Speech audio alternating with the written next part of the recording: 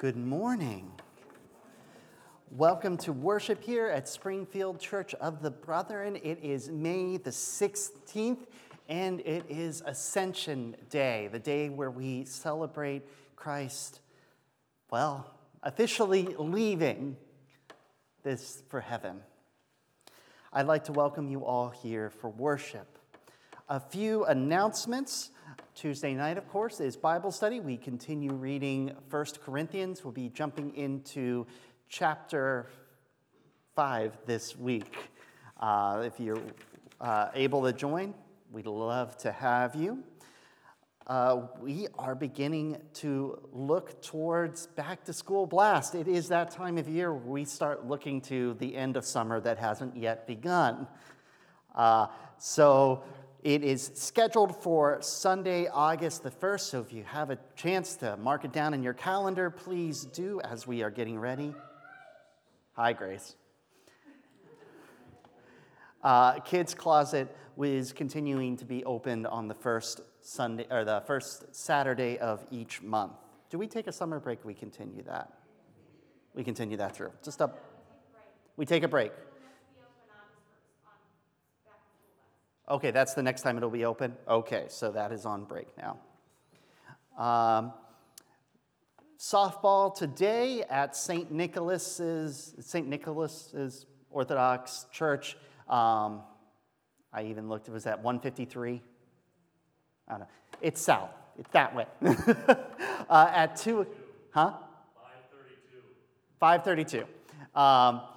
At 2 o'clock, if you're able to play, and you've probably talked to Mike about that, hope to see you there.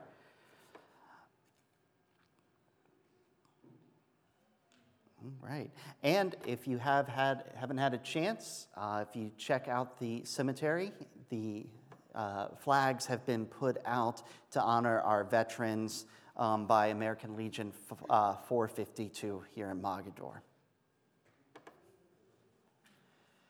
Are there any other announcements you'd like to raise today? As we move into this time of prayer, there have been a couple that have been raised up already, but I'll raise them again. Prayers for Bob and Rita's son, Scott, who is seeing a specialist about, can't think of the word all of a sudden. Thank you, aneurysm around his stomach. Prayers for our sister Janice as she is going in to have surgery tomorrow on her eye, and we hope that all goes well. And if you get to wear a patch, choose a cool one and talk like a pirate for the week. All right. Always a good excuse to talk like a pirate. Talk like a pirate. Continued prayers for our sister Pat, who had her shoulder surgery on Friday. She is doing well. They have the titanium one put in place, and praying that the pain goes down. One that asked for by the district is for Pastor Mike Zellers, who is the pastor at Freeburg Church of the Brethren, who has been having some surgery related to his feet over the years and has just had a toe removed, and is hoping that as a side effect of this, that his therapy he has been going through continues to move forward and doesn't regress because of it. I see a prayer over here, I think. No? No? Okay, I'm sorry. Are there any other prayers you wish to raise this week? It's a quiet crowd this morning. It's okay. Well, if you will join me then in the call to worship based on Psalm 93 in your bulletin.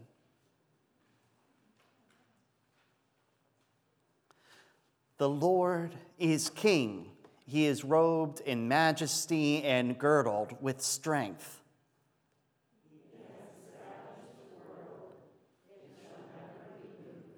Your throne is established from of old. You are from everlasting.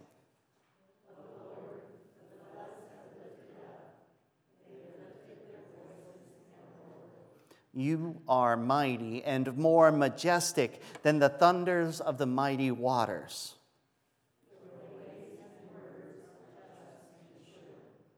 Your house is one of holiness and beauty.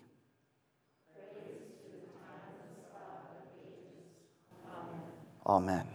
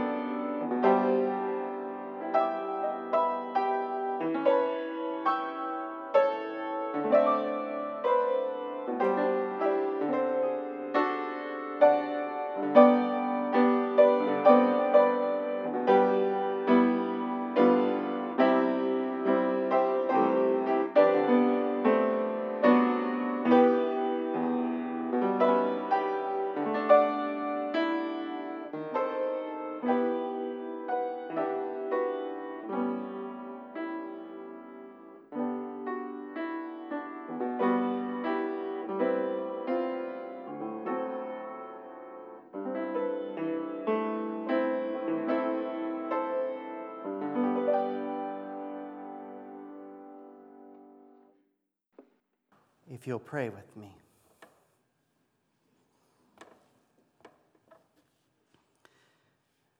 Gracious Creator, thank you for this time where we can gather and worship you, where we can prepare ourselves for the week and repair ourselves for the last week.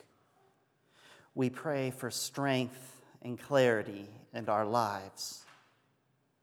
We pray for peace and strength in this world.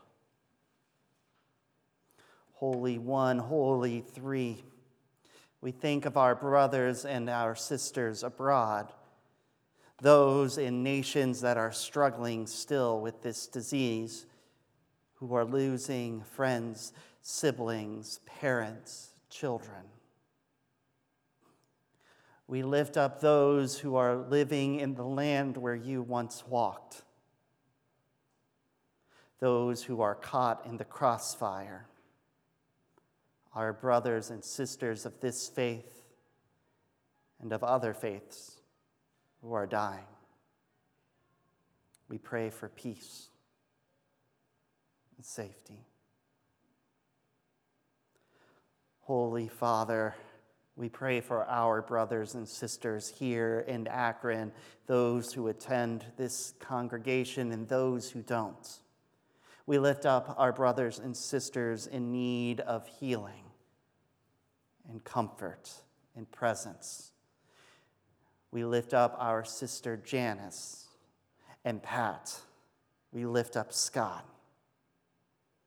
We lift up all of those who we wish were sitting in the pews with us today, but are unable to.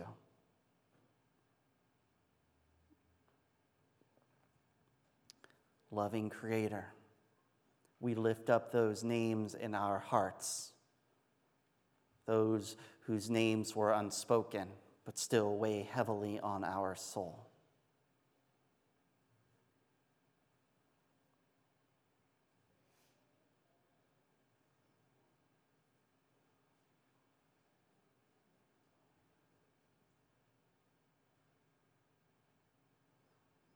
And we lift them up in the words you taught us to say so long ago. Our Father, who art in heaven, hallowed is your name. Thy kingdom come, thy will be done, on earth as it is in heaven. Give us this day our daily bread, and forgive us our debts, as we forgive our debtors. And lead us not into temptation, but deliver us from evil. For thine is the kingdom, the power, and the glory forever. Amen. Today's reading comes from Acts chapter 1, and it's 1 through 11. If you are following along in your pew hymnal or pew Bible, it's page 770. Luke wrote, "In my former book, Theophilus, I wrote all about Jesus, all about that Jesus began to do and to teach until the day he was taken up to heaven after giving instructions through the Holy Spirit to the apostles he had chosen. After his suffering, he showed himself to these men and gave many convincing proofs that he was alive. He appeared to them over a period of 40 days and spoke about the kingdom of God. On one occasion, he was eating with them, and he gave them this counsel, this command: do not leave Jerusalem, but wait for my gift that the Father has promised, which you have heard me speak about. For John baptized with water, but in a few days you will be baptized with the Holy Spirit."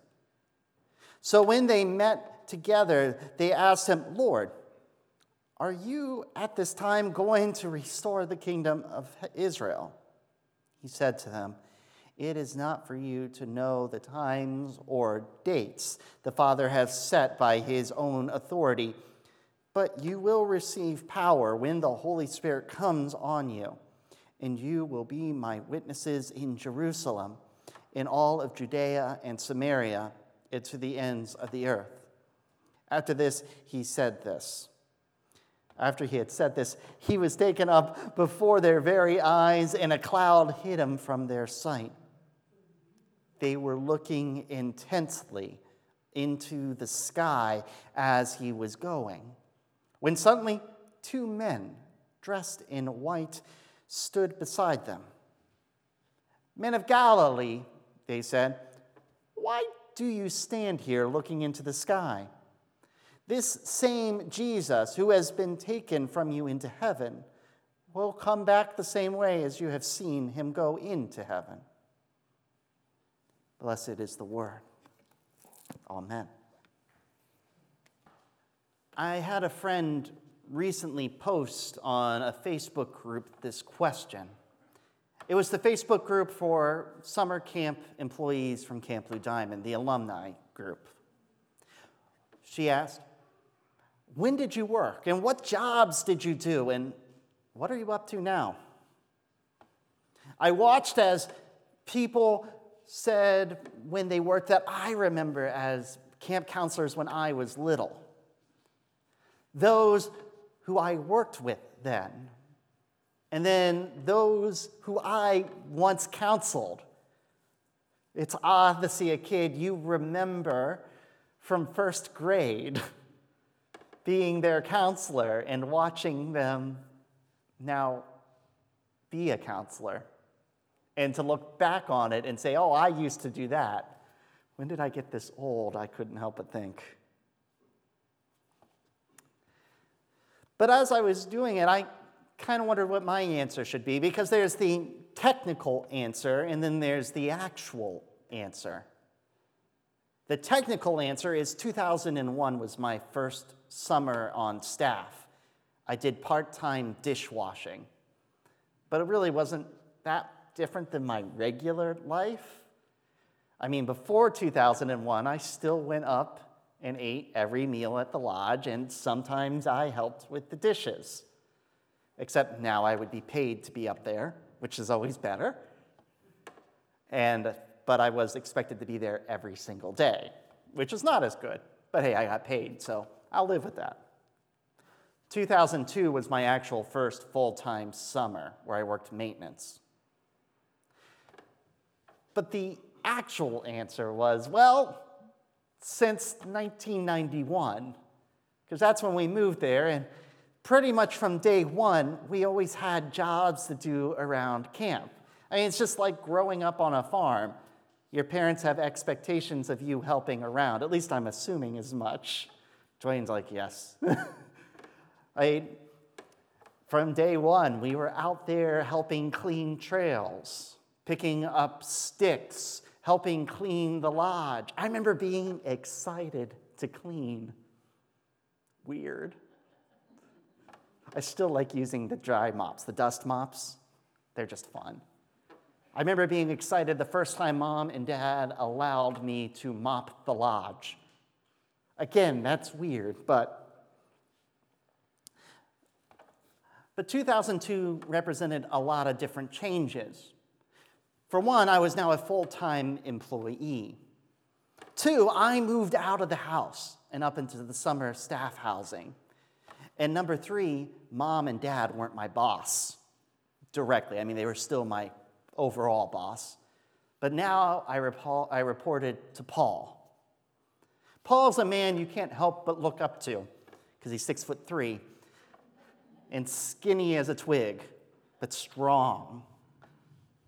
Man is wiry muscle, nothing but. But Paul's a man of few words. He kind of told us the way things were, and then that was it. He's pretty quiet. I remember sitting around after doing an especially hot task, and us, all taking a break, having some water. Paul would just sit and listen to us. I think over the 2 full years I worked with him, he talked about things other than work maybe a total of 5 minutes. I remember one time he made a joke. I don't even remember the joke. I just remember being surprised that Paul made a joke. But he had an expectation for us.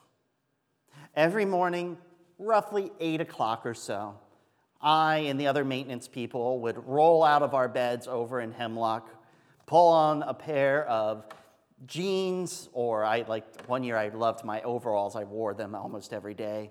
Or my friend Nick, who would always wear a pair of Dickies. A t-shirt, a ball cap, tall socks, and steel-toed boots. And then we'd meet over at breakfast at the lodge, where we would sit down with Paul, have our breakfast, and receive our marching orders for the day. Then we'd work until lunch, have a break for lunch, then work until dinner, and then we were off for the night. That was just the expectation Paul set out on day one, and he never felt he needed to mention it again, because he just expected us to do what we were asked. But RJ started a little later than the rest of us. It was a weird summer. We had I as full-time maintenance, Nick, who was with us 2 or 3 days a week, Anna, who worked part-time kitchen, part-time maintenance, and so they hired on RJ to fill the extra gaps. RJ came in one morning, and we were sitting and having breakfast. Paul told us what we were going to do. I think it was a day that we were going to go out and work on some groundwork. All I remember is that we had to go down and get all the shovels and the picks and the mattock and everything out of the shop basement after we finished and load up the truck. So we finished. Dishes went back. We wiped down the table, and Paul's like, well, let's go. And he goes out the side door with me following, and he turns around and notices that RJ is still at the table, leaning down, tying up his steel-toe boots. Paul looked at him and said, RJ, when you come to breakfast, have your boots tied up. It's time to work. It took me a long time to realize why that stuck in my memory so strongly. Because it didn't make any sense that of all the things that happened that year, one of the few memories that stick out is Paul turning around and telling RJ that he needed to be ready for work when he came in for breakfast. Looking back, I realized that it was the first time where camp really transformed to be more like the outside world.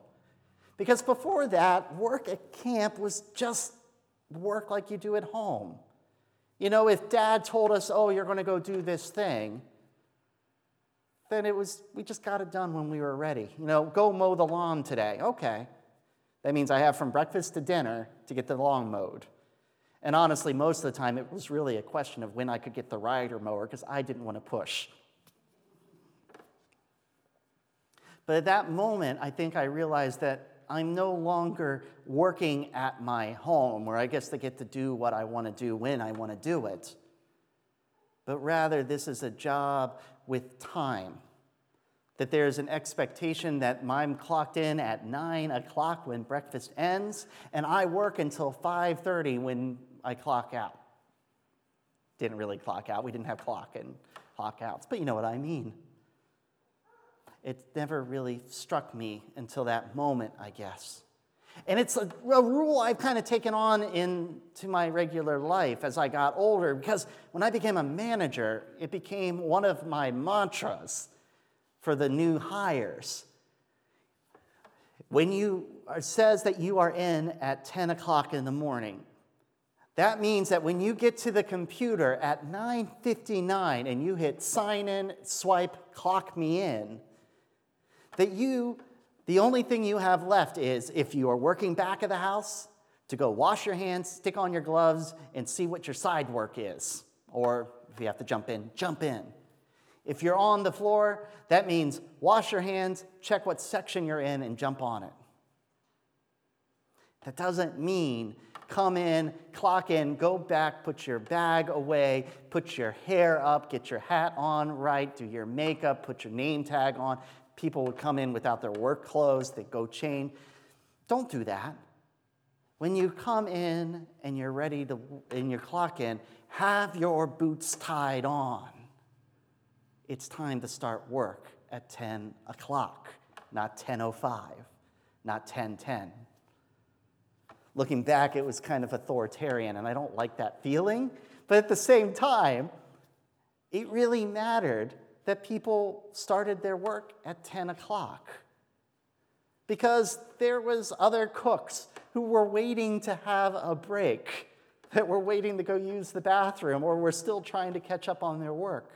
There were customers getting sat at tables out there who were waiting for their coffee or their soda or their order to be taken. There was an entire staff relying on you being ready to work and having your boots tied on.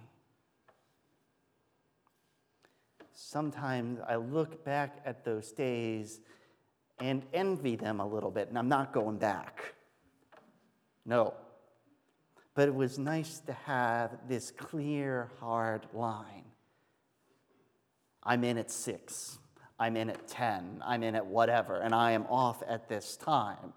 From the moment I clock in to the moment I swipe my card again and say, clock out, yes, taking a break, no, I am working.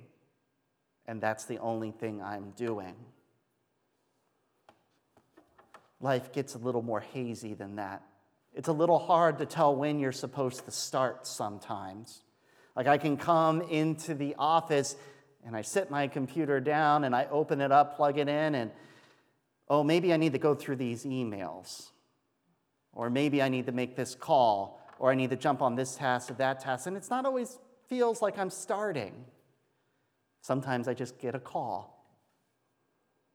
It starts to become a little hazy. And I wonder about that with the disciples in today's story.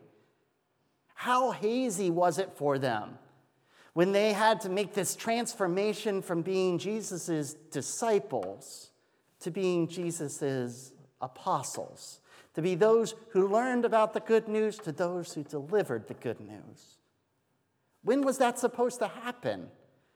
Was it when Jesus was put on the cross and died? Was it when Jesus went into the tomb? When they found the tomb empty? When Jesus met them in the garden? Or was it supposed to be what we celebrate today, the day Jesus ascended into heaven? We celebrate it today, but it was actually, I think, Wednesday in terms of time. When were they supposed to be ready? Because it's obvious in today's story they weren't. Jesus went up into the heavens and they stood there and stared up where Jesus had gone. For enough time, apparently, that God felt they needed to send some messengers in to go, hey, guys, he's gone. Don't worry about it. He'll come back. Not going to be in 10 minutes. Go work. Go.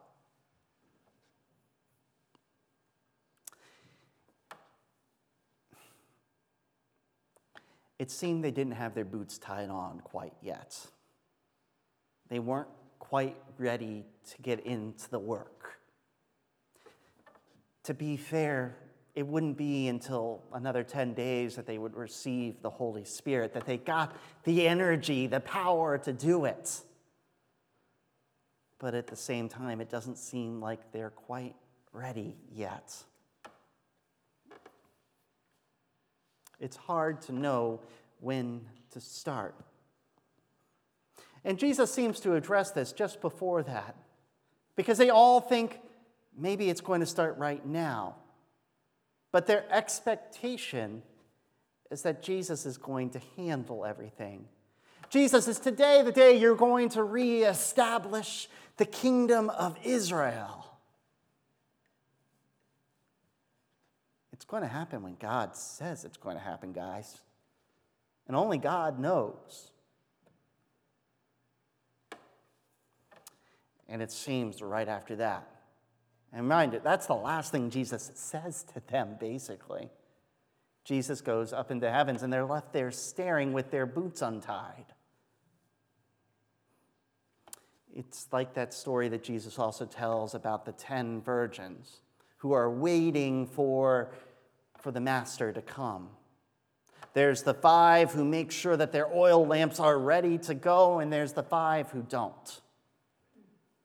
And there's a group that are ready to do the job when it comes time, and there's a group that are caught with their boots untied. I guess nobody really knows when the work will start.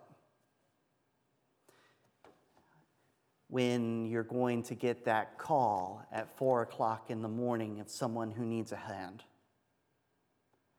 When you're driving along the road and you see somebody at the side with their tire half off, struggling to get it all the way off. You never know when you're going to be called to do work.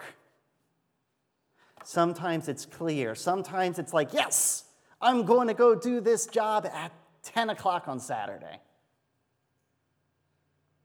But sometimes the work that we're called to, the work of being the followers of Christ, happens at 10:04 on Friday.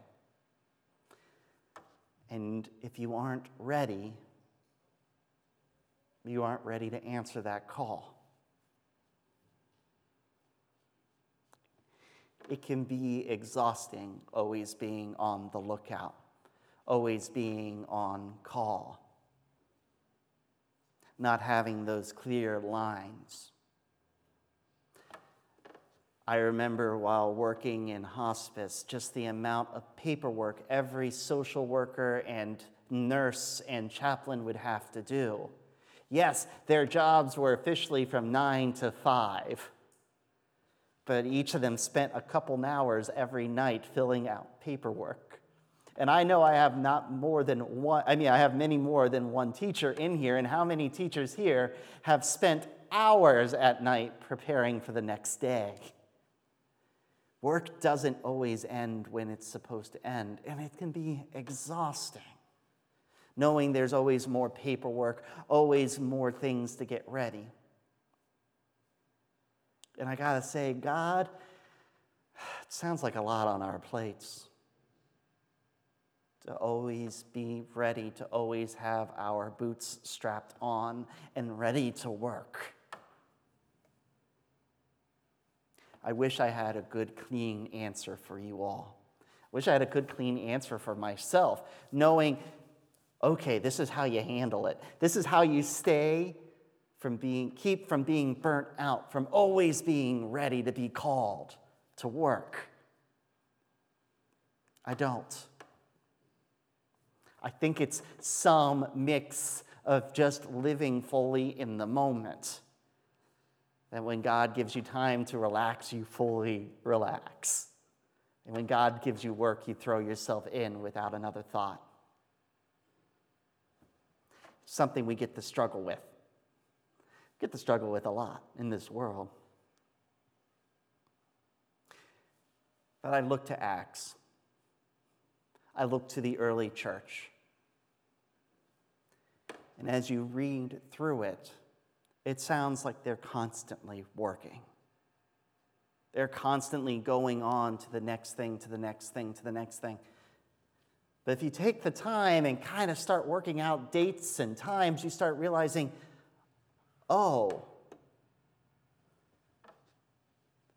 there's a 3-year gap, I think, between the time where Paul gets called to the ministry and Paul actually starts doing his ministry. There's a 3-year gap in there. And then you go back and you look at the Gospels and you go, wow, Jesus kept doing things after thing after thing. And then you remember, this book covers 3 full years in itself. It feels like if you can read it through a day, surely it took less time, right? The Bible reminds us of all the work that they did. Sometimes we have to read in between the lines to realize they balanced it. They did both. When it was time to work, they were ready. They never really fully untied their boots.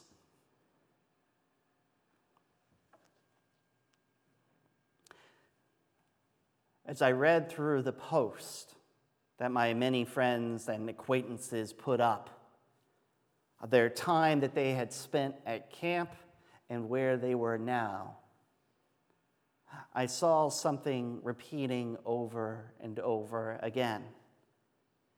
Their time at camp was special.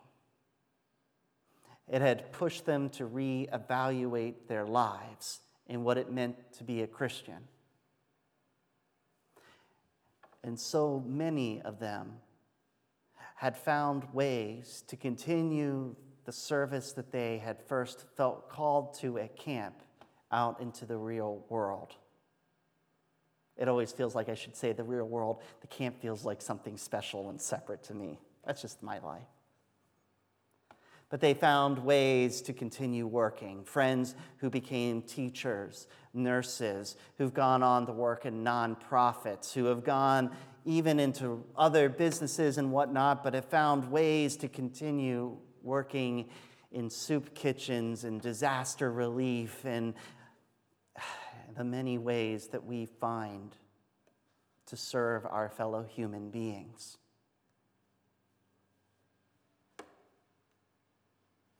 They learned that same lesson. Even if they weren't on maintenance, they learned that same lesson. That work doesn't always start when you clock in and clock out. Work, the work of God, the work of Christ, the work of the church, is always going on. And you never know when you will be called. So maybe it's best in the meantime if you keep your boots on, tied on nice and tight. And if you come in from the outside, just wipe them really well, but keep wearing them. Thank you.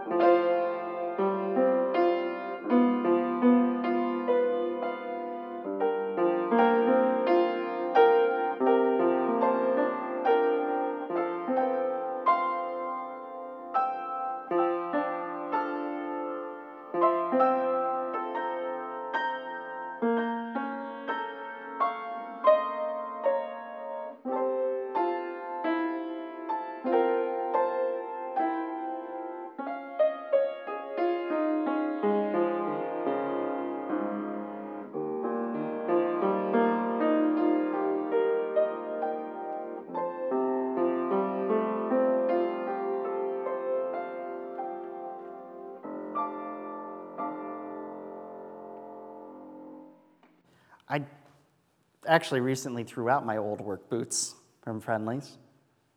Wore them a long time to the point where they were cracking and falling apart, and I think I still have a pair of other old work boots that probably should be tossed at this point as well.